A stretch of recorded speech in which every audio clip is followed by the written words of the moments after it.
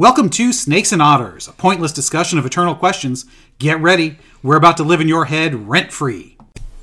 Hello, Otterites. This is episode 185. I am Martin. And I'm Robert. And I'm Francis. All right, gentlemen, I am once again sitting in the captain's chair because, as Martin tells me, we're doing another episode that was my idea. So 2 in a row. 2 in a row. I feel special. You should, sir. So yes. I'm not sure if this is, a punishment or what, but if you bring it up, you're going to be the captain of it. Well, and I think that's fair. So Yeah, we are we've done doing a history episode. I notice Francis is trying to avoid bringing any new ones up. I've kind of reached my quota for a little while. Yes, that's fair too. So this one is a history episode. As you know, we've got the new format just twice a month. So this first episode of the month can be one of several things. It could be straight history. It could be people you should know, our heroes / what do you call it? History's dirtbags? I called it History's Douchebags. Douchebags, yes. So it could be personalities, historical figures, historical events, philosophers. It could be just about anything. Cultural history. Yeah, which we're probably going to be doing a whole lot of just because... We did it all already. We've done a lot of cultural stuff. We've used it up. I mean, I'm sure there's more we could do, but it's time for us to give that a break. Those were always the harder episodes for me. So Skip a bit, brother, as they say. Yes, exactly. So this one we're doing on Charlemagne.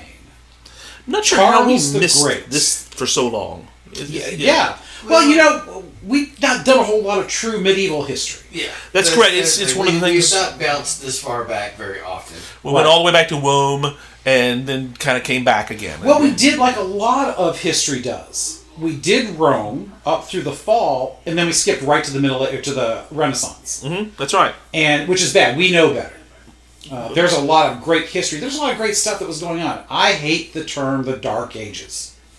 Because a lot of people say, well, 1,000 years of the Dark Ages. No.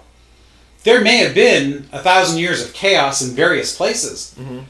But Europe was a vibrant place in those 1,000 years. It just wasn't one political entity.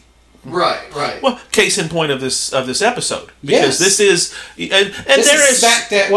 is early. This is the first half of most people would call the Dark Ages. Well, the Middle Ages is more of a true term, and those I've seen it written where the Dark Ages ends with Charlemagne and the rest of the Middle Ages continues. You could make that case absolutely, because this he is that formative, that significant, right? And he is that significant.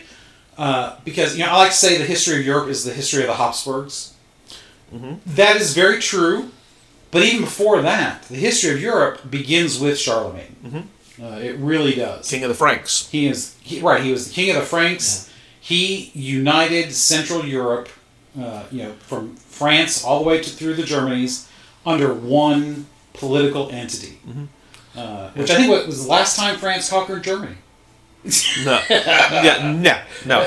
Emperor of the Romans is what he called himself from 800 forward. Right. That was the establishment of the Holy Roman Empire. That's right. And it was the Holy Roman Empire because he was literally crowned by the Pope. Mm-hmm. So, it's hard to beat having church approval at that time. Yeah. So the setting is, of course, Rome has fallen in the west. Yes, but not the east. And so you have the tribal kingdoms, I guess you call it. It's not bad. Vandals, Ostrogoths, Visigoths, and all of these other Germanic / whatever tribes. While Rome still exists in the east, what would be the Byzantine Empire. An imperial power exists in the east because it is the direct successor to Rome that started in the city of Rome. Correct. So, I mean, the Roman Empire... Politically so. Well, yes, but I mean, as a political... You can make that argument for any entity that has a capital in one place and moves it to another. I mean, It is centered on Constantinople that Constantine founded and set up as the hub, the new capital of the empire. Yeah.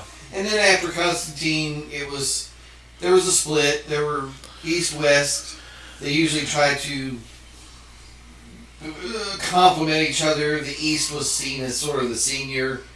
The West was usually really run by a warlord who would then nominate a puppet emperor and try to get approval by the Eastern court. and blah blah blah. But eventually they kind of gave up on that until the fall. Yeah, Romulus Augustulus is deposed. He's just a little kid, and Odoacer, the Gothic warlord, takes control of Italy, and he sends the imperial regalia to Constantinople, and he runs Italy. Yeah. But he's trying to do so nominally as a client king of Constantinople. And that sort of situation kind of comes and goes all throughout Europe. Well, it makes some sense, politically speaking, because Constantinople is still extremely powerful. You do not want them as your enemy. Right. So, and, you have to remember that when you think about the political climate in the entire empire, as well as the social setting, the culture, the power, the population is going to be Constantinople and west or east of that. Because you've got what we would call the Middle East today, and what that was. At the time of the split, that's where the culture and the power and the history is. Oh yeah, in the East, absolutely. And the barbarians, to use that derogatory term, recognized they did not have this cultural background, and they wanted it. And they took what they could from Rome in the West, but ultimately they realized we still need to become civilized and aren't quite very good at it. But they know how to do that. And the successor kingdoms all throughout Europe, Frankish kingdoms, Gothic kingdoms, often adopted Roman law. Very much so. And protected those that were viewed as Roman citizens. When they would take over somewhere, Roman citizens were often protected under law.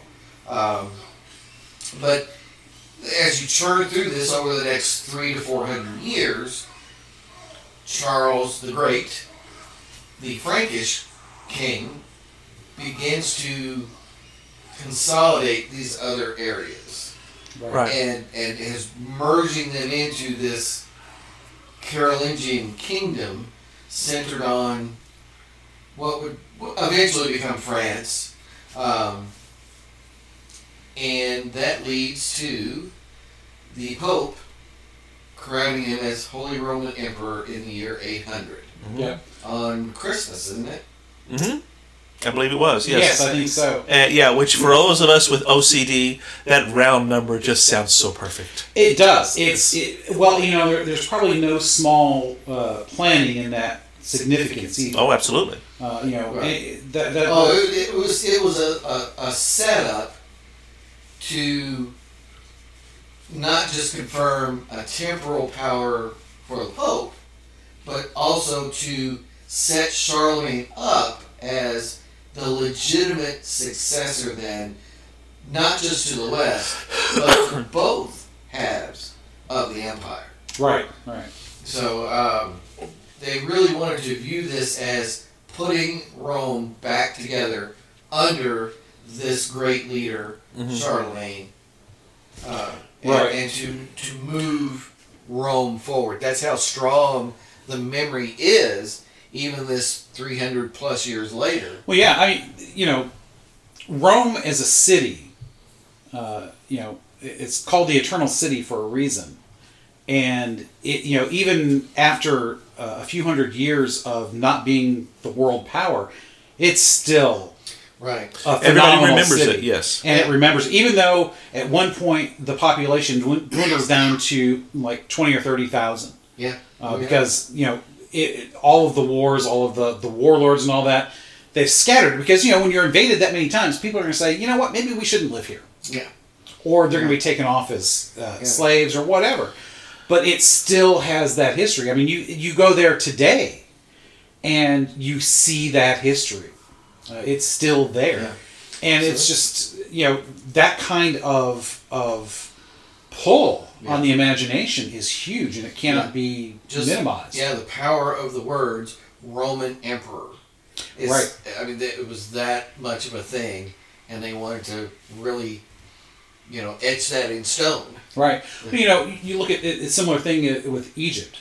Obviously, the Egypt of today has absolutely no relation as a political entity to Egypt of ancient days. But there's power in a name. Yeah. And, to them and to many, Yeah.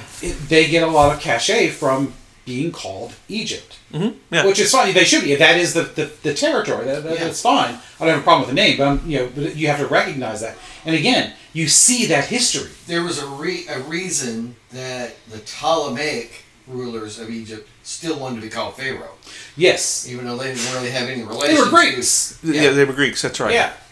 So yeah, it's there is power in history and a name. Now, obviously, we know there's power in history. That's kind of the point of these episodes. But Charlemagne is a great historical figure for a lot of reasons. You've got the military greatness because he manages to unite under one banner. Granted, that involves a lot of war and death and what have you. But historically speaking, there's a lot of stuff there because what comes out of all of that badness is a great thing. he stacked a lot of bodies. He did.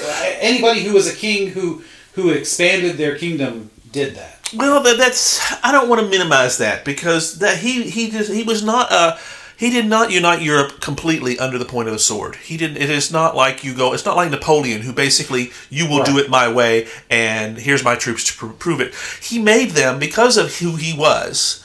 He made them want to be part of this entity because he also brought not just troops that you have to house, but he also brought Christianity with them, which people begin to find, this is better than human sacrifice. Oh, I can see the values of that. That's something we often forget. Education is another one. The Germanys, especially the northern Germanys, are not Christian yet. Yeah, that's correct. Still pagan. Yeah, even though we think of Europe by this time, that wherever the original Roman Empire has become Christian. It's like, no, that's not really true. Right. That's right. Saxony has not become that yet. Right. Much less all that which we call Danelands. Right. Oh, those are all pagan up through there. Although Charlemagne does convert Saxony. Right. And again, the Gothic kingdoms, the Frankish kingdoms, they were Christian, not necessarily Catholic. Arianism is still a part of this equation. Okay. Well, yes. Arianism is a big thing in the Germans. But he is Catholic. Yeah, Orthodoxly Catholic, which I know that sounds... I don't mean that as in capital O. But I mean that was a big conflict. He was in communion with Rome and the Roman Catholic Church. Well, but at the time, it wasn't the Roman Catholic. I know. I'm Church. trying to put it in words that we use. I think that's because enough say he is in communion with the Pope.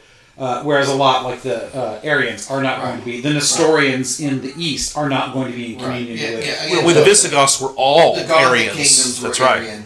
But he's the Frankish king. He's subsuming these other, and they are now moving away from Arianism. He's unifying the continent politically and religiously. Correct. Yes. Exactly right. Now, and it's a huge piece. That's right. And again, like you said, yes, he's advancing Christianity at the point of the sword somewhat, but not really. Completely. People are like, well, hey, this guy's got it going on. Let's join up. That's exactly it, because we do not want to paint him. He is not a Bonaparte, which was exactly. That's exactly. There's the difference. There is a difference. Napoleon was entirely forced conquering. Correct, and this is not. This is. There's a little of that. There's going to be some of it, absolutely. Because there are dissenters and those who would get their, to use the metaphor, get their oxes gored, lose their power. But he was very good at putting those people back in place, saying, be part of me. Right. You know how to run the place. That is how a successful empire expands. That's exactly right. Well, that's how Rome did it originally. Mm-hmm. Yes, they would go in and conquer, but it's like, okay, well, you guys are part of us now. So you're doing a real good job running this town before. You're going to keep doing it. Yeah. Just send us the taxes. Send us the taxes. Keep your religion, whatever. Yeah. And be properly obsequious to the emperor, and it'll be fine. Mm-hmm. The homogeny then became more organic. Yeah. You wanted to do things Rome's way because it worked. Right, and we're going to leave this garrison of soldiers here. Yes, that's partially to keep you in line, but it's also partially to help Romanize you. Yeah, and protect you. From your neighbors, and that's all. That's no small thing. That's no small thing. That's right. Because we're not going to rape and pillage you. We're actually going to work with you. Right. And because they will. Went in the same direction. That's correct. It's very much a Romanization. But I'm going to protect you now from Right. These other Everybody guys. wants that goal of golden centuries of peace, as they said in the movies, of the Pax Romana. Yes. And that was very much part of Charlemagne's modus That's what he's trying to operandi. bring Right, back. and this is, with Charlemagne, this is the beginning of the golden age of Christendom. And that cannot be understated either. Yes, there's always going to be wars in Europe. The last 75 years is an anomaly. The fact there's not been a shoot. Well, technically, do we call the Ukraine part of Europe? Are they on the right side of the Urals to technically be Europe? Yeah, I mean, technically, I think you'd have to say yes. There's been 2 wars in Europe since 1945. There's the dissolution of Yugoslavia, Yes. and now Ukraine. Right. Those are very localized wars, and they were nearly, especially Yugoslavia. That was effectively that was a civil war because it was a artificial state from the very beginning, and it was almost destined. A Serbian creation that the Croatians and Bosnians didn't want anything to do with. Right. Right, and once you have the overlord gone, Marshal Tito in particular, but communism in general, Yes. then all of a sudden All that hell's changes. going to break loose. I have to give my favorite anecdote on Marshal Tito, though. If you'll bear in mind with me, and you probably know the story, because Stalin sent assassins after him on a regular basis in the 50s, and finally Tito had enough. He sends back a message to Stalin, which has become part of history, saying, "Thank you for sending all these assassins. If you do this again, I'm going to send one after you, but I'll only need one." And it stopped. So, if somebody that can take down Stalin, hey. Yeah, one of the rare people that was more ruthless and effective than Stalin. Very much so, yes. Yeah. Well, he was probably a little more sophisticated than Stalin in that respect. Oh, Tito was, Yeah. he's a very interesting character, if you study him a But, lot. anyways, go back to the point, though. There's very rarely this much peace in Europe as a whole. Because, again, those 2 wars are very, very localized. And at the time, during the so-called, the part that I'm willing to call the Dark Ages, from the fall up to the establishment of the Holy Roman Empire, you've got what were large regions in the empire that are now devolved into essentially, especially in Italy, city-states. Yeah, loosely and- feudal. Loosely feudal. Sometimes they are very sophisticated. When you get to some of the ones in the north, the ones that especially Lombardy and Tuscany in particular. Yes, very much so. And you get to ones that like Florence, that is very much a city-state that is very powerful. Correct. In and of itself, you get the ones that are sea powers that manage to Venice, yes, Venice in particular. especially. They are ones that are going to be able to maintain that, but they don't necessarily spread much beyond their cities. They have influence, Yeah. but it's not like a conquering army comes in. Politically speaking, they have limits. Right. Right, and some of that's trade related. Yeah. Yes. But some of it is simple geography and technology. Exactly, and of course, as we've talked before, the Alps are a great buffer to the rest of Europe, which is why I think the Papal States, that and the fact that Charlemagne wanted the Pope to approve, that the rest of Italy did not become part of the Holy Roman Empire. Well, that's true, because he wanted the Pope to be able to be somewhat independent. But one of his The first, Pope wanted to be independent. Yes, he did. That's the important part. And that they was- wanted this.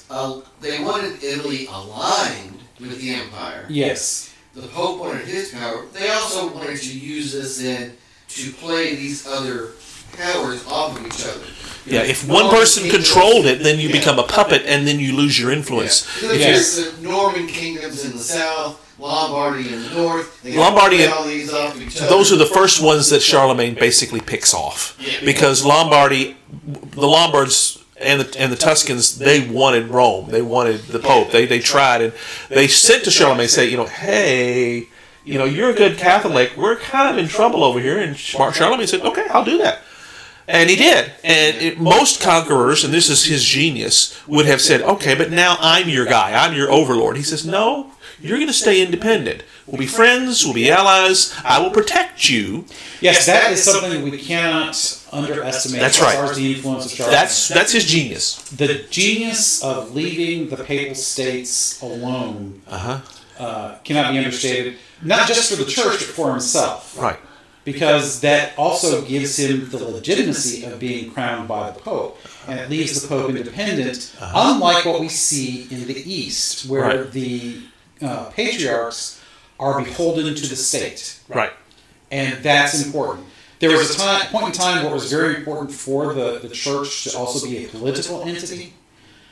But by the time Vatican I comes along, when Italy is united again as a single entity, it was very important that the church relinquish its secular ruling ability, because now it has even more influence. Correct, and it's not necessary for survival. Unlike during the time of Julius, who called him the warrior pope, he was literally fighting for the survival of the Papal States as an entity, and ultimately of the church as an independent entity. Correct. The Spanish had huge designs on capturing the papacy and making it subservient to Spain. Right. That was the goal, and as long as they had gold coming from the New World, that was what it was a sustainable thing. Yeah, because there was lots of wars in Italy between the Spanish and the Papal States. And of course, this devolves into the wars of religion eventually. Eventually, yeah. And about 100 years after that, they split into two camps, and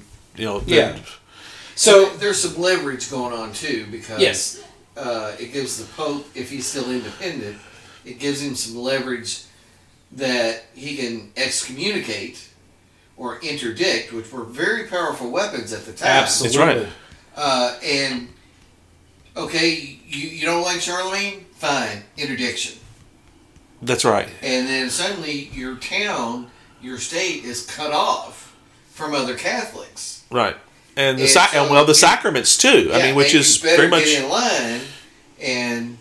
Yeah, and the beauty of the independence of that is that was not something that was wielded in a puppet-like fashion against Charlemagne's enemies. He himself was subject to it at times. Right, and it wasn't wielded as a bludgeon. It was meant as a corrective. Like we're all supposed to get along. Yes, we're all Christians. Yes, and I'm freely willing to admit that yes, there are times when it was used as a blunt instrument. Sure, but that was not always the case. I'd say it was probably less the case than. Well, it was Henry IV, Charlemagne's successor, one of the Habsburgs, he got smacked pretty hard several times, and Philip the Fair of the French with the Templars and all this we've discussed. We could do a whole episode on the investiture controversy someday. Yeah. Right. Yeah, so that's kind of the background. There's the King of the Franks. So he's got basically what's France. Yeah. And he's looking to unite the rest of Europe effectively, and. It would be like as if every city in along the eastern seaboard was its own independent state, and the revolution was to unite all of them, as opposed to 13 colonies, which was obviously much easier.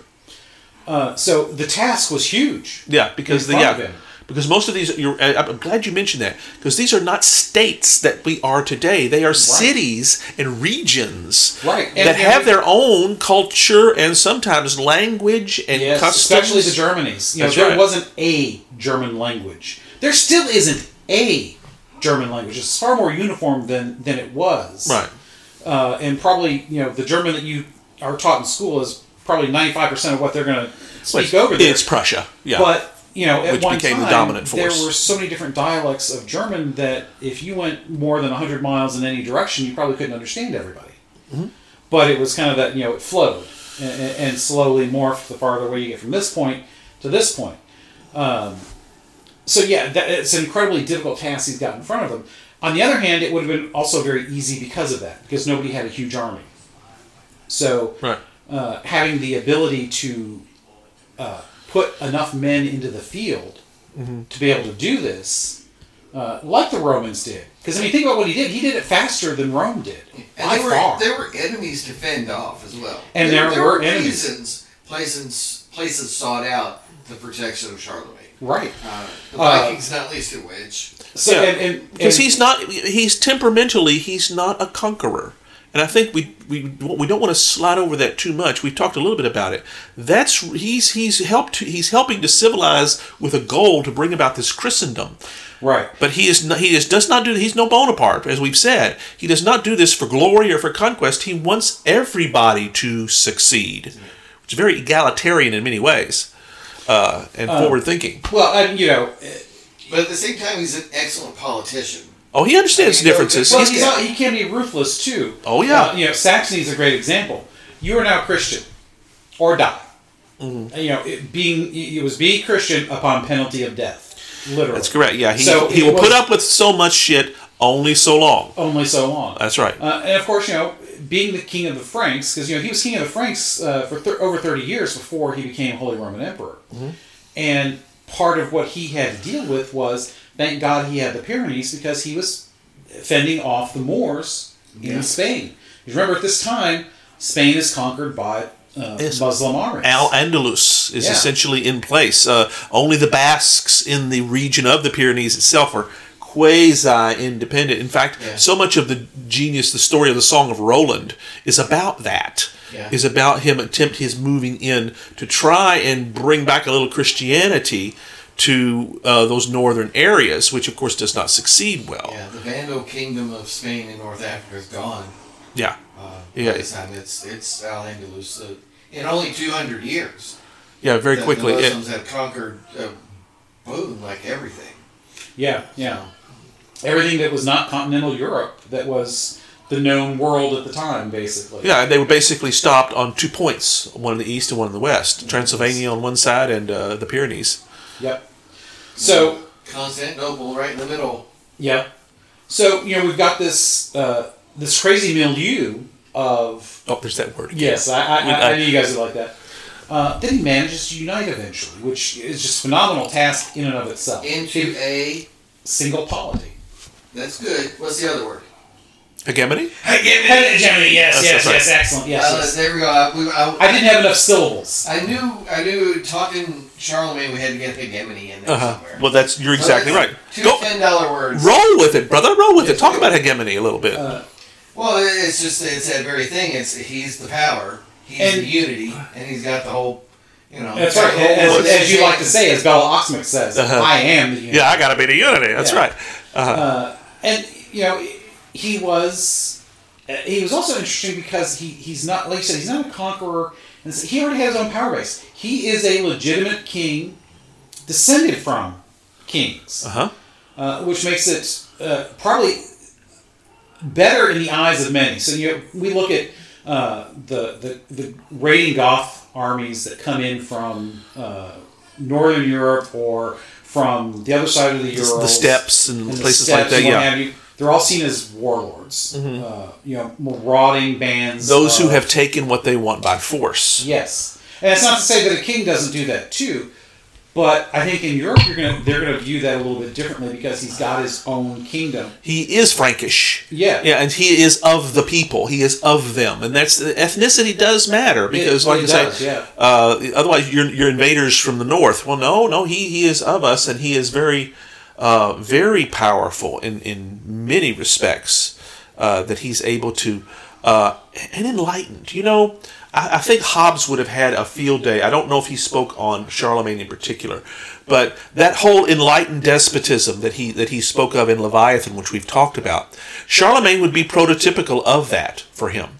He's one of those that did that well, and kind of looking back on that, he would say, "See, Charlemagne makes this work." He is an absolute ruler, but he also recognizes there is diversity and a necessity of everybody getting along within here, because even though he is, I don't want to say rabidly Christian, he's certainly strongly so, as a general rule, there were not religious persecutions under his time. He wants to convert you. And if you really make a stink, he might execute you. But that's not what he's working off of. That's not his model. It's not conversion at the point of a sword. And I wish I had it in front of me if he had any anti-Jewish pogroms during his reign. But I seem to recall no. I'm willing to be his corrected. reign was so long, that would be a iffy say there were absolutely none. Yeah, but there was none of that were sponsored by him. It was none of his stuff. If you think about it, at the time, it would be more likely he would be taking Jews in because they would be fleeing Spain. Well, that's correct. That's right. Although eventually, Al-Andalus is a complicated political entity. They were far more friendly to Jews and than Christians. many Christian kingdoms would have been, but not all of them stayed. Right. Some were secretly did not convert after saying they did, which was a problem once the Christians took over. They were secret Jews. Yeah, it really got difficult, to be honest, when Ferdinand and Isabella went back and got it.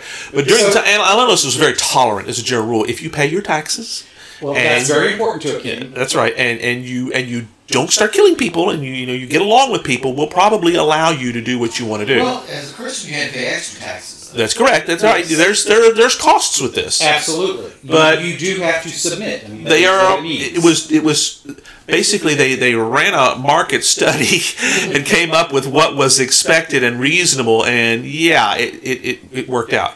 So I want to talk a little bit about actually some of his ancestors, because I think that's interesting too. Because we're talking about you know what, this is a good point. Martin has just pointed out we're a half hour into this episode, and a half hour is when we like to do what we like to call the bourbon break. The Bourbon. Yes, since we were talking about the talking France, although they are much later. Much later, that's right. But say, hey, nearly 1,000 years later, the last one is king. That's right. So exactly. Yes, that is quite some time. So we are doing a couple of different ones from the last episode. Francis and I have poured the Old Forester 1920. Prohibition style. Yes. This is 115 proof.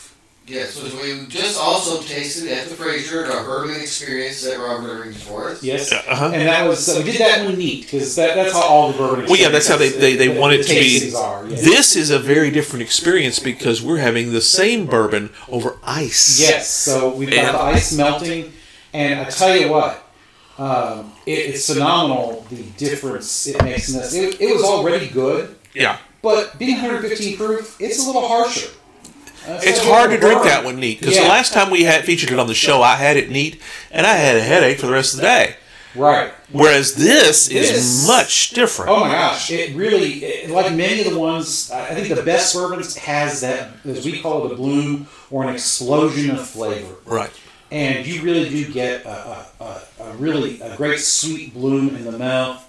A little bit of caramel, I think, comes through with this. A little vanilla as well. And caramel and vanilla almost always go hand in hand. We found out that it was almost entirely from the oak, which I did not realize. And the degree of char and everything else. That 1920 it's super complex, is what I love about it. Yeah. Because you get. It's like the flavors are stacked almost. Yeah. Yes. And you get. There's some spice, but then there's sweet, and then there's the oak, that kind of wonderful woodsy, but then, caramel. And I think it's that 115 proof that makes it, you put it over ice, but you don't water it down. I mean, technically you do. It will get watered down. It does, but technically, but it's so powerful, you don't lose a lot of that power that comes with it, but it's moderated to the point where it's not overtly intense. Yeah. Martin, the way you put that in is really great, that it's layered. I get that sweetness there right on the tongue immediately. Yeah. Then it gets a little bit more of that peppery bit immediately after. And then that burn starts kind of in the back of the mouth down through the into the stomach. And we learned from Sam at the Fraser that the pepper flavor, the peppery tones, are from the rye in the mash bill. Uh-huh. The rye that, as you play with the mash bill and you more wheat, more rye, whatever, that's what brings that level of that peppery type flavor up. So I had a nice snoot of Francis's Yellowstone Select, which I like quite a bit. Yeah, and that is a good bourbon. It really is. It's mellow and sweet also. Yes, judging from what I saw in your glass, it looks a lot lighter in color, so this is very much a wheat bourbon, right? Well, it's probably not aged quite as long. Okay. Well, yeah, I want to say when I've got the bottle right here, Mr. Howard, and it's less proof. It's only 93. But, only. Well, yeah, I was gonna say, but it's higher than some. But it's right. It is more of a honey rather than the mahogany. So it's not. I don't think it's aged quite as long. It's not in the barrel as long. Right, the longer in the barrel, the darker it's going to be, generally speaking. right. Yeah, But it's I find it to also have a little bit of that stack of the flavors. A touch of brown sugar, and then a tiny bit of spice at the finish. right. Yeah, So it's the rye's not real high in the mash bill, Yeah. but it's nice. The rye, I think, is fine, but, honestly, too much rye is to me, it becomes overpowering. So when we were at your place the last time, Yes. the bourbons that we did, the first one we had must have had much more rye, because it was very peppery. And to me, that just overshadowed the taste of the next bourbon. Yeah.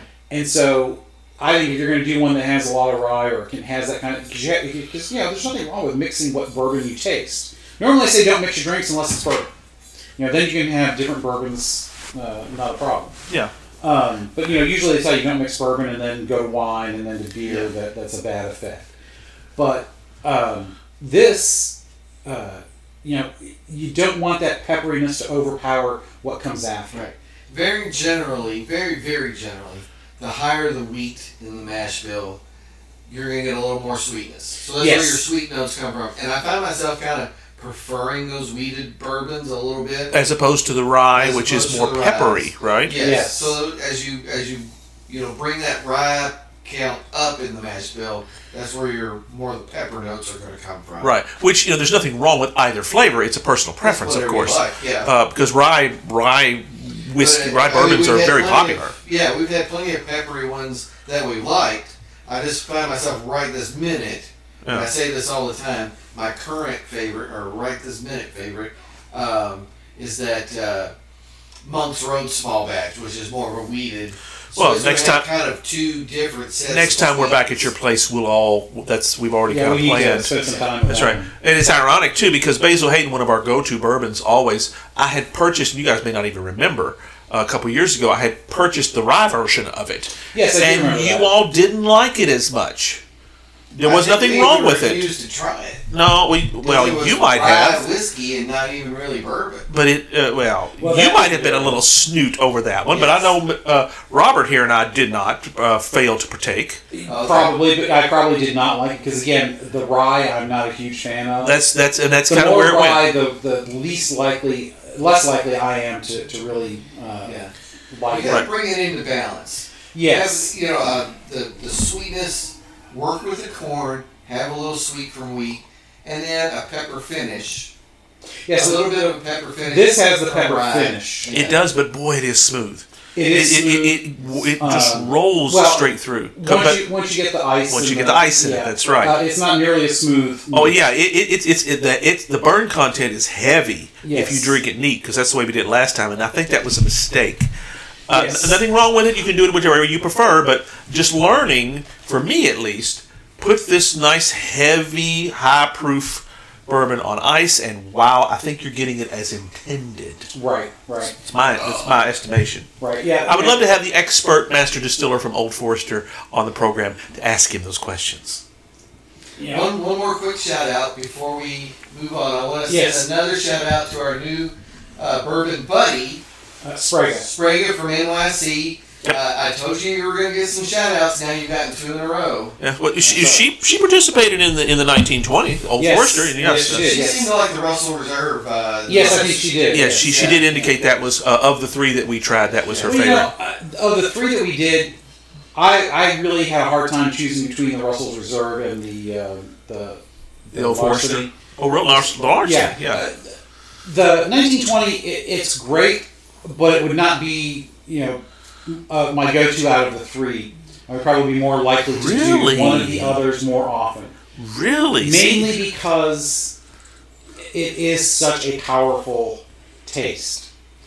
I like a more subtle. Well, if you had it neat like we were testing it, I would agree with you. Yes. Now, But this is far more enjoyable. Yeah, This way. but preferring it, if I'm going to have it at my home, I'm going to have it like we're drinking it right now. Yes. I'd bring that 1920. That's probably going to be my go-to these days. It's hard for me to say that because Basil Hayden for a long time was, and he is my ancestor. Yeah. Nevertheless, I think I might be converted. I think this. And the wild turkey always, Yes. That's another. Oh, that's correct. And we. But And, that 1920, that's an achievement to me. I mean, that Oh, is yes. really I mean, good. Old Forester knocked one way out of the park. with They the did. I mean, 1920. I think the entire line of those that years. That's right, and we have not. We've only sampled 2 of those. Right. There are 2 others we have yet to do. So, my intention is by the time we come back here next Yeah, time, those other 2. I'll hopefully have all 4 of them, and maybe we can even do a little bit of a comparison amongst all 4 and come up with just exactly how different they are, Yeah. which is the intention, of course. Yes. Yeah. And we have another special guest. Oh yes, Oliver is here. Oliver. Oliver has been a very good boy He's today. been a couple eye. Yes, he has. I will admit that. Mrs. Francis will be over the moon to hear that when I tell her about that because. Oh, look at that. Yes, He has loving it. kept completely quiet. You have not heard him. He's popped in, and because both of these guys pay an enormous amount of attention to that spoiled little brat that he is. Well, Mrs. Francis does that. She spoils him constantly, and she has the audacity to complain that our eldest daughter spoils her dog too much. Mrs. Francis is a spoiler from the very beginning. She loves to spoil that dog. It's actually fun to watch, as long as he behaves. Scritches. Yeah, and he is learning to behave. He was a rescue dog. He had a little bit of a traumatic background. He was kept in kennels almost 24 hours a day for weeks at a time. So even though he kind of likes having his own little space, he's skittish at times. So he's learned a lot. To being loved on like Martin is doing right now. That's kind of his whole thing. He doesn't even bark when he's beginning to get to the point where when the boys come, he doesn't bark, and that is a high praise for him. Yes. Middle daughter's new dog, Nemo, he was a rescue as well. He had been returned to the shelter, which is very sad. Yeah, because that means he was unable to. Well, He's perceived as unable to comply. either that or the family just realized, this is not for us. It's too much work in general. You're being kind, but yeah, that's good. It's very no, possible. because It's very the possible. one is more a slam against the people, the other is a slam against the dog. And it could be one or the Could other. be one or the other, or probably a mix of both. Yeah. Now he is, because of this, he is very clingy. Well, He's got some Oliver severe has some separation anxiety. Well, yeah, that's correct. He has a lot of that. He will sit in Mrs. Francis's face practically all the time, and it's just Nemo's a thing. also a cuddler. He loves to nap, and when he sleeps, he's got to be pressed up against you. Well, he has got to be touching. Doggies are not allowed to sleep in my bed. Yes. Although rumor has had it that if I leave before Mrs. Francis does, somebody slips into the bed unbeknownst to me. I've been told this by a few spies I have in place that have told me of. Yes, it would not surprise me. No, of course, it wouldn't surprise you all. But yes, it's very sad that Nemo was taken back. But he's gotten so comfortable spending time with the family. He's found his place now. It's like his own second house. He's found his place now. He just loves touching and being up against. It's funny to watch him with Bosco. Bosco does not like other animals, and especially to be touched. So, and of course, Nemo just wants to play. I mean, he's going to be 2 in February. Yeah, he's still a pup. Yeah, he just wants to play. And Bosco does not. I think Oliver's 3. He's probably coming up on 3. We're not real sure. He's getting close to that point where he's going to realize, naps are better than playing. Well, yes. He's getting there. Another year or 2 and he'll be there. Yeah, well, there's some of that now because we had the daughters here over the weekend with their 2 dogs. And both of them, one of which is, both of them are a little bit spoiled, but one in particular is very, very spoiled. And he would hide. He had enough of it. He'd go under the couch. Yeah. Yes, Bosco hides when Nemo comes. That's right. It's just, okay, nice to see you, but I need to be left alone today. Yeah. That's right. Yeah, Bosco, Nemo's grown on him in the sense that it's like, okay, I realize this little twit's going to keep coming over. Fine, I'll go say hello. We'll chit-chat, by sniffing each other's butts. Oh, don't. I have to do. God, you're not supposed to say that. Well, okay. You don't like it when I sniff your butt and say hello? Absolutely not. I can assure you that is definitely not a good thing. Well, it's not like I'm asking you to sniff my butt. That ain't going to happen. I'm damn sure. We we have veered into some strange territories. Yes, maybe we need to go back to the King of the Franks. Yes. So while we're here, because we forgot to do the toast the last time, we must have a drink to Pope Emeritus. Benedict the 16th. That's correct. Who just passed us. We mentioned his passing. As of this recording, it's only a few days. Yes, so by the time this comes out, it would have been a few weeks, a little over 2 full weeks. So yes, he was a giant in. It's interesting. This past weekend, when we at Mass, when we talked about him, we called him he who spoke of God as love and taught us of the power of hope, which I thought was an extremely good and really on the nose way of describing him in just a little pithy sentence. Well, yeah, I mean his 2 encyclicals, that's what they were. That's exactly it. That's right. That's if you're inside and you know that stuff, you get that at one level. But if you aren't, which most people even in the pews don't get that. No, they recognized. Oh, he was that, wasn't he? Yes. I think Benedict will go down as a doctor of the church eventually. I think he is the greatest theological mind of the 20th century, easily, and into obviously the early 21st. Yeah, early 21st. He was a brilliant man, absolutely stunningly brilliant, and he got the depth. And he made it understandable for so many people. And he was keenly aware of society and societal effects. He's the one that came up with dictatorship of relativism. Yeah. And, honestly, I think that speech where that came out, that was just prior to the conclave. I think that propelled him over the edge in people's minds in those cardinals because it was a brilliant observation. And it's not like he was politicking for the job because that was the last thing he wanted.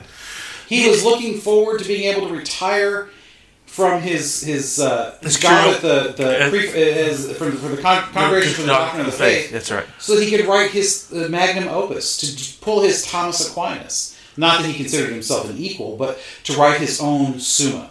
Right. Which he was never able to. Well, his works, Jesus of Nazareth, came close. Yeah, which is still one of he wanted to write. No, my Lord, but he wrote so many other things that were weird. Very prolific author, and I think very likely he will one day be proclaimed a saint and then a doctor, because I think all doctors are saints. Yes. No doctors are martyrs, but all doctors are saints, yes. Mm-hmm. That's right. I think he will. I think John Paul will probably end up being a doctor of the church for his theology of the body. Oh, well, and many other things he did. Just Veritatis Splendor alone, my goodness. But anyway, we're sliding down into Benedictus XVI. Wonderful pope. In my opinion. Requiescat in pacem. Yes. And speaking of which, okay, so Charlemagne's ancestors. We kind of were talking about Charlemagne as if he conquered or incorporated all these tiny little cities and polities and what have you. That's not entirely true. Right. Coming from a kingdom, his ancestors were not uninfluential. There was a great big... this was a movement that had already begun by the time he completes it. We tend to, in the backside of history, act like he just sprang whole cloth as something completely new and different. Right. And I point to probably his grandfather. Mm-hmm. Charles, of course, not my namesake, but we share the title, the Hammer. Yes. Charles Martel. Martel, that's correct, yes. He was, he and Pepin, who followed him, who was Charlemagne's father. That's right. The three of them, together, they laid the groundwork for everything that comes after with the Holy Roman Empire. And that, I think, has to be emphasized as well, because he's not, as you said, not somebody who just came out of nowhere. Right. Like a Napoleon kind of did in that sense. Because, he's a military man, but he has no rank in France until after the Revolution. Obviously, he has military rank, but he's not a noble. No, yeah. So in that sense, yes. He had to make himself such. He had to make himself such, yes. So he comes out of nowhere in that respect. Right. But as you said, Charlemagne is not a Bonaparte. No. And he's part of the system. Yes. He doesn't usurp the system. I mean, Napoleon Bonaparte was called a usurper, rightfully so in many respects, even though they willingly gave him the authority. He was not of the system, whereas Charlemagne very much was. And although we do want to point out the fact that he did not inherit a unified kingdom. No. In fact, when his father Pepin died, his brother Carloman was actually given the lion's share. Charlemagne was older; he was the first, but he splits the kingdom up, kind of like King Lear does in Shakespeare. And very common with the Carolingian. King. And to be honest, he did it himself with his own kids. That's right, and which led to the Germanies being a thing ultimately. Which ironically, they do this out of love.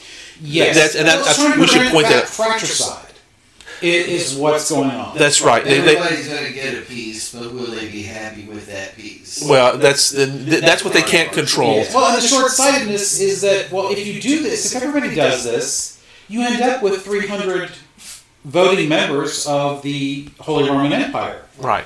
And so you end up diluting what you have built. So in a way, it's very far-sighted in the sense that he's trying to keep it from being dynastic of wars like in England that happens later with England. But on the other hand, he's setting it up for chaos and ultimate dissolution. Now, granted, it took 1,000 years. Right. I mean, the Holy Roman Empire was the 1,000-year Reich. Well, yes, it was the First Reich. I mean, that's what Hitler. It's why the Third Reich was the third. The Holy Roman Empire was the first, and the Reich of the Second Reich was Bismarck, and up to the war, and then of course the Third Reich itself. Right. And most of us don't get that. Right, exactly. Yes. So he obviously laid the groundwork for something that was massively influential in the rest of European history. He is called the father of Europe. Charlemagne is. And if so, then Pepin is its grandfather and Charles Martel is its great-grandfather. Yeah, absolutely. And this was a time when those what would become old rivalries between political entities didn't quite exist yet. This predates. I mean, England is still a Saxon kingdom at this point. Yes. Well, actually, 5 Saxon kingdoms that work with themselves. The Scots are their own thing as usual, and well, they're trying to be so again. They're just starting to have the Viking invasions. Well, that's exactly which is just outside of that. As far as only a couple of years before the coronation. Right, partially because you have this powerful entity to your south that you cannot mess with. And if you saw the TV series The Vikings, the first few episodes, they talk about that, is that you can't go south because they'll whoop you a big butt. But you can go east to the Russians, which was somewhat successful. But what about west? And that first season of The Vikings was very good about that because there was a reason. We don't go west. We don't know where we're going to go out in the ocean. What are you talking about here? We're going to go east, fight the Russians, and get what we can. Which, that was not an easy thing. They wouldn't have been called Russians at the time. Well, the Russes, R-U-S, is the Rus individuals. They actually predate most of modern Europe as a political entity. But that's another story. Yes, that's a whole other thing. And it's, when we say the Rus, we don't mean Russia, the territory of Russia as we know it today. No, it's mostly Kiev.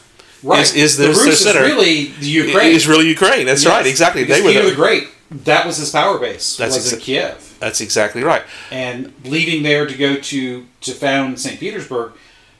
If you want to lay the blame for the war in Ukraine at anybody's feet, it's Peter the Great's fault for not keeping the capital. He is somebody we probably ought to do an episode on. That would be a fascinating. Yes, it is. We could do a lot on many of those Romanovs. Because they were a fascinating dynasty. Well, yes, like the Habsburgs, the Romanovs it's a huge impact on history. Yeah, we tend to judge them by their final czar, unfairly so. Yes. I mean, Peter the Great's called Peter the Great for a lot of good reasons. He was an amazing individual. They don't really usually give nicknames for failures, but I mean, Nicholas would be called Nicholas the Putz. Well, yes. Nicholas, a tragedy, a very, very horrific tragedy. You can make the same argument about Peter the Great's son, Peter the whatever number he would have been, who married Catherine, who became Catherine the Great, because she basically said, "You know what, you're a jerk. You're really just interested in one thing, and that's not going to cut it here." And she took over. That's exactly right. Yeah. She's German. And yes. And it's there's the dynasty of the Romanovs is a fascinating study. If you get a chance, there's a 6-part. It's actually in Russian, but it's subtitled. maybe it's 4 parts, that you can find on most of your cable channels about the Romanovs. Made in Russia, but it's brilliant. It absolutely goes in depth with all these characters, all the way from the original. I recommend The Great. Granted, it's humor and it's not exactly right history, but it's more accessible. It's generally correct. Right. Yeah. But that's just Catherine, though. This covers Catherine. all of the others. It is fascinating. So you'll indulge me when that time comes. We'll do that one. Yes. In 3 years, when it's your time to be indulged again, okay, we will let you do that. So, anyways, he establishes the Holy Roman Empire. Yes. And then upon his death, divides it into an East and a West. That's how we get France as a separate political nation, entity, ultimately. Which, oddly enough, even though that was Charlemagne's power base, is not part of the Holy Roman Empire. No, it's not. It became its own thing. That's Yes. right. It was. In fact, they became at odds eventually. Very quickly. Yes. Very quickly, I think. It was the Germanys, and that side. It's basically Western Europe is East and West portions of that. Yes. And those two are politically misaligned with each other, at odds with each other, with the North and the South being kind of wherever it falls. I mean, they had no influence. You go so far north and they were their own thing. Ironically, of course, those Vikings decided that France has got some nice stuff down here. Got some good wine, some pretty ladies. So a whole bunch of them, basically, many of them, while they're fighting in England to try and get that good farmland, many of them come over to France. And the TV series Vikings does a really good job about this, even though they compress a few things they take some liberties. They put a few pieces, they put under one individual things that happen to several, but essentially it's still the same thing. You come in and France in their typical way, when you show up at their door and try to take over Paris, they buy you off. And they get, this land up here, you'll love it. It's called Normandy. You can have that. And of course, eventually it gets to the point where the Normans become the dominant power by stealing French customs, French attitudes, French, all this sort of stuff, and melding it with their Viking ancestry to become the ones who eventually conquer England and meld yet again and create a new... a huge chunk of Italy, too. That's correct. Yeah, they win both cases. That's just... the Darwinistic aspects of Europe are fascinating to follow. When you take the strong but less, and the decadent, and put them together. Yeah. That's usually a recipe for disaster. But in this case, something grows out of those ashes because... it's interesting. I'm going to be somewhat politically incorrect here. It's interesting because your example of the Vikings is a great opportunity to point this out. So there's always talk about whenever somebody gets conquered, later on when those who are feeling guilty because their ancestors conquered something, we need to give the land back. Okay. So let's go back in time a little bit. Does that mean Henry's going to give all of those churches or Charles is going to give all those churches and monastic lands back to the Catholic Church? Are they going to give all of England back to the anybody who has some Saxon blood? Mm-hmm. Are the Normans going to give it all back to the native French? Are the Scots and the Welsh going to be suddenly completely independent? Right. Well, the Scots might be. Yeah. Well, they almost were. They almost were, but they decided maybe this whole UK thing's not a bad deal. That which goes to show that we've kind of crossed the metaphorical Rubicon on this. Yeah. Hey, you like that one? To say that's the ship has sailed. We're no longer. Well, we're more. Well, it could politically speaking, but we're stronger together than apart. If England had stayed in the European Union, it might have passed. That is a very interesting question. That is a very interesting what if. Yes. Yes, and the European Union itself can be seen as an attempt to recreate Charlemagne's realm. Very much so. That's correct. Yeah. Not just Rome, because Rome really was a Mediterranean power.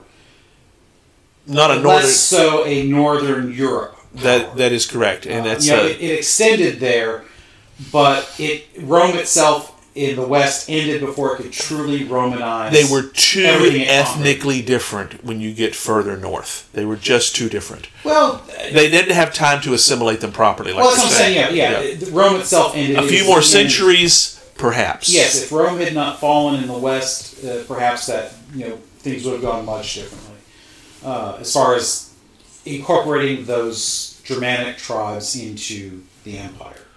Yeah. Because Rome expanded by point of spear. Well, I mean, Gaul was a great example because Caesar, Gaul, when Julius Caesar was there, they were very much very more like Germanic tribes than they were Romans. By the time Rome falls, they are, and Britain as well, they are thoroughly Romanized. Yes. Well, France, the Franks, Gaul, whichever term you choose to use, it is a sophisticated country. Yes. And has been for, probably close to 1,500 years. And, you look at the first universities, where are they? Paris. That's right. Paris is a cosmopolitan city. France itself is the eldest daughter of the church, primarily because of Charlemagne and his forebears, making that into a strong Christian nation that something that's carried forward and expanded. That's part of his legacy that I want to make sure we don't lose that as we come up on an hour here. The fact that France, the descendants of Charlemagne, those in power in France, no matter the dynasty, because there's a little back and forth on all this, of course, they all saw themselves as good sons and daughters of the church that will protect it at all costs. And this goes even after Martin Luther, because during the 1800s... especially after. Well, yeah, because Louis XIV, which we talked about in that episode, he considered himself a defender of that church, and he styled himself, as did all the Bourbons, His Most Catholic Majesty. Well, yes, and Richelieu was both a French patriot as well as a patriot of the church. That's right. In France, that is easily seen as synonymous. The same thing. And pre-Henry, it was seen the same as in England too. Yes. Although that, but that, another subject. That's a whole other thing. And many of the royal houses that we think of in Europe are traced directly to Charlemagne. The Habsburgs especially, they are direct descendants of Charlemagne. Mm-hmm. So, when they are in charge of the empire, this is literally a legitimate thing. Now, granted, they do start out much smaller, much later, but they are a direct descendant. The House of Ivrea, the House of Luxembourg, the Ottonian dynasty, and the Capetians. Unless you're a history buff, you're not going to recognize most of those. Right. Except unless you're a history buff, you're not going to recognize the Habsburgs either. But those are easily the most recognizable. Right. And yet, he literally, in that sense, he literally is the father of Europe. Not just because of the uniting, but because future rulers all descend from him. And try to establish legitimacy accordingly. Yes. I mean, hanging your hat off of what he built gave you the chance to set up your region, county, duchy, whatever, imperial city, whatever, as an equal and sovereign place, just like the others. And one thing I will point out, one last thing, because this is something that touches on Francis and I quite a bit. So, because the Pope crowns him as basically the emperor in the West is the intention. And the intention is to elevate him above the emperor in the East, because ultimately the goal was to reunite the halves of the empire. Right. Even though it's not really the same empire. Yeah, at this point, they're really trying to establish him as the legitimate heir to both halves. Right. Because there's a woman on the throne. Yes, Irene. Constantinople. Yeah, which is that's rare in any time, but yes. And so, because of this preference for the Holy Roman Empire in the West, this ultimately, it doesn't cause, but it contributes to the Great Schism in 1054. Oh, yes. That's it is not just the filioque. It is many things. That's the religious reason. The political reason is began with Charlemagne. Yes, And all of a sudden the East has to take notice of the West again. Before they were simply a bunch of barbarians that we can defeat handily, and all of a sudden it's which like, is true. Right. And now all of a sudden they are as sophisticated, one could argue, as those in the East. Militarily, at least training to be equal. That's correct. Well, with the sophistication. and with the universities that the church establishes and which really, if anything, brings the Europe out of the Dark Ages is going to be that. Right. That's where learning flourishes and starts to expand. Because of that, yes, there is sophisticated things. Some of the greatest thinkers of the Middle Ages absolutely are products of that. That's right. But yeah, so he has a lot to be credited with as well as blamed for.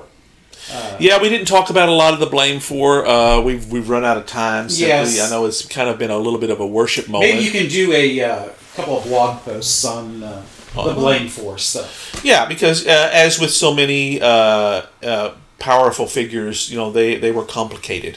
They had some issues on that. I resist the attempt to kind of look at him through a modern lens too much. Yes, I agree. Because that's a bit of a problem. No question, he was a powerful personality, though. We didn't talk much about that. I will end the episode, though, by saying this. If you really want to get to watch something about him, there's very, very little... it's hard to capture him on film. However, in 1993, in Europe, Christian Brendel starred in a 4-part miniseries called Charlemagne that you can find on YouTube, all 4 parts of it. It was premiered in North America on the History Channel. I happened to tape that when it happened a few years after that, and it is. Yes, I think I have a copy of that. Yeah, you probably remember that. It was. Yes. It's in English. It's dubbed, and it's fantastically deep. Because you've got basically 6 hours, 4 hour-and-a-half episodes that go into him as a person and all the aspects that he did. Where it's deep into his education, his personal life, his military conquests, and all the above. And makes him very human and accessible. If you can, like I say, it's on YouTube. It's worth sitting down with and watching. It's probably the best testament of him. He's just too big to capture otherwise. Yeah. You need 6 hours. Well, he lived to be 72, and he was king for, almost all of that. That's right, exactly. And emperor for 14 of those years. Yes. Peacefully. So, there's a lot of stuff to cover in him. And he is easily the largest figure of the Middle Ages. Period. Oh, absolutely. Yeah. He is bigger than any pope. Absolutely. Who would probably be, at least in Europe, the only potential rival for him. And he's bigger than any of them. That's right. So later. If you want to really understand him as a person, I think that miniseries did a very good job of making him accessible, human, flaws and all, but the power comes through, and I think that's essential. I think Robert's right. I think we need some blog posts from Francis. I've been kind of holding the blog up on my own here. Yes, you have. Some Martin Thursdays. All right. Martin Saturday. All right. Well, I can assure you that I can easily post some stuff with some references to the mini-series on YouTube. I like, putting those in there. If you push me, maybe I can do a 4-part. Oh, I'm pushing. Okay. Let's have a 4-part posting. Missing Francis. Right. We need some Francis. We'll do a 4-part. We need some Robert too. A 4-part Charlemagne thing where I can reference, link back to each of the 4 parts and talk about what they were doing. That would be excellent. He deserves that. Yes. He deserves that. Yeah, he's in just a little over an hour. There's no way we can do Charlemagne justice. For goodness sakes, such a great teaser, focused thing. All right, fine. Martin's not capable. You talked me into it. Okay, here in this new year, look for that in the coming weeks.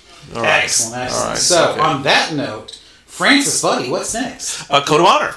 Now, this is a freewheeling code of honor. No theme this time. No theme this time. In several months we've not had a theme. That's right. We did our philosophy run through, which is one of the things I'm most proudest of, that we did so much about. We would learn the philosopher, and then we'd talk with their quotations.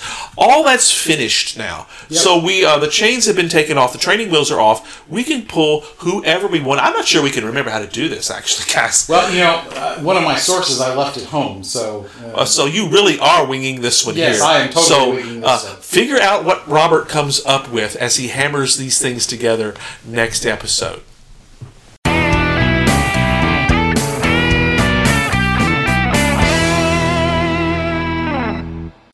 Hope you enjoyed another pointless discussion of eternal questions.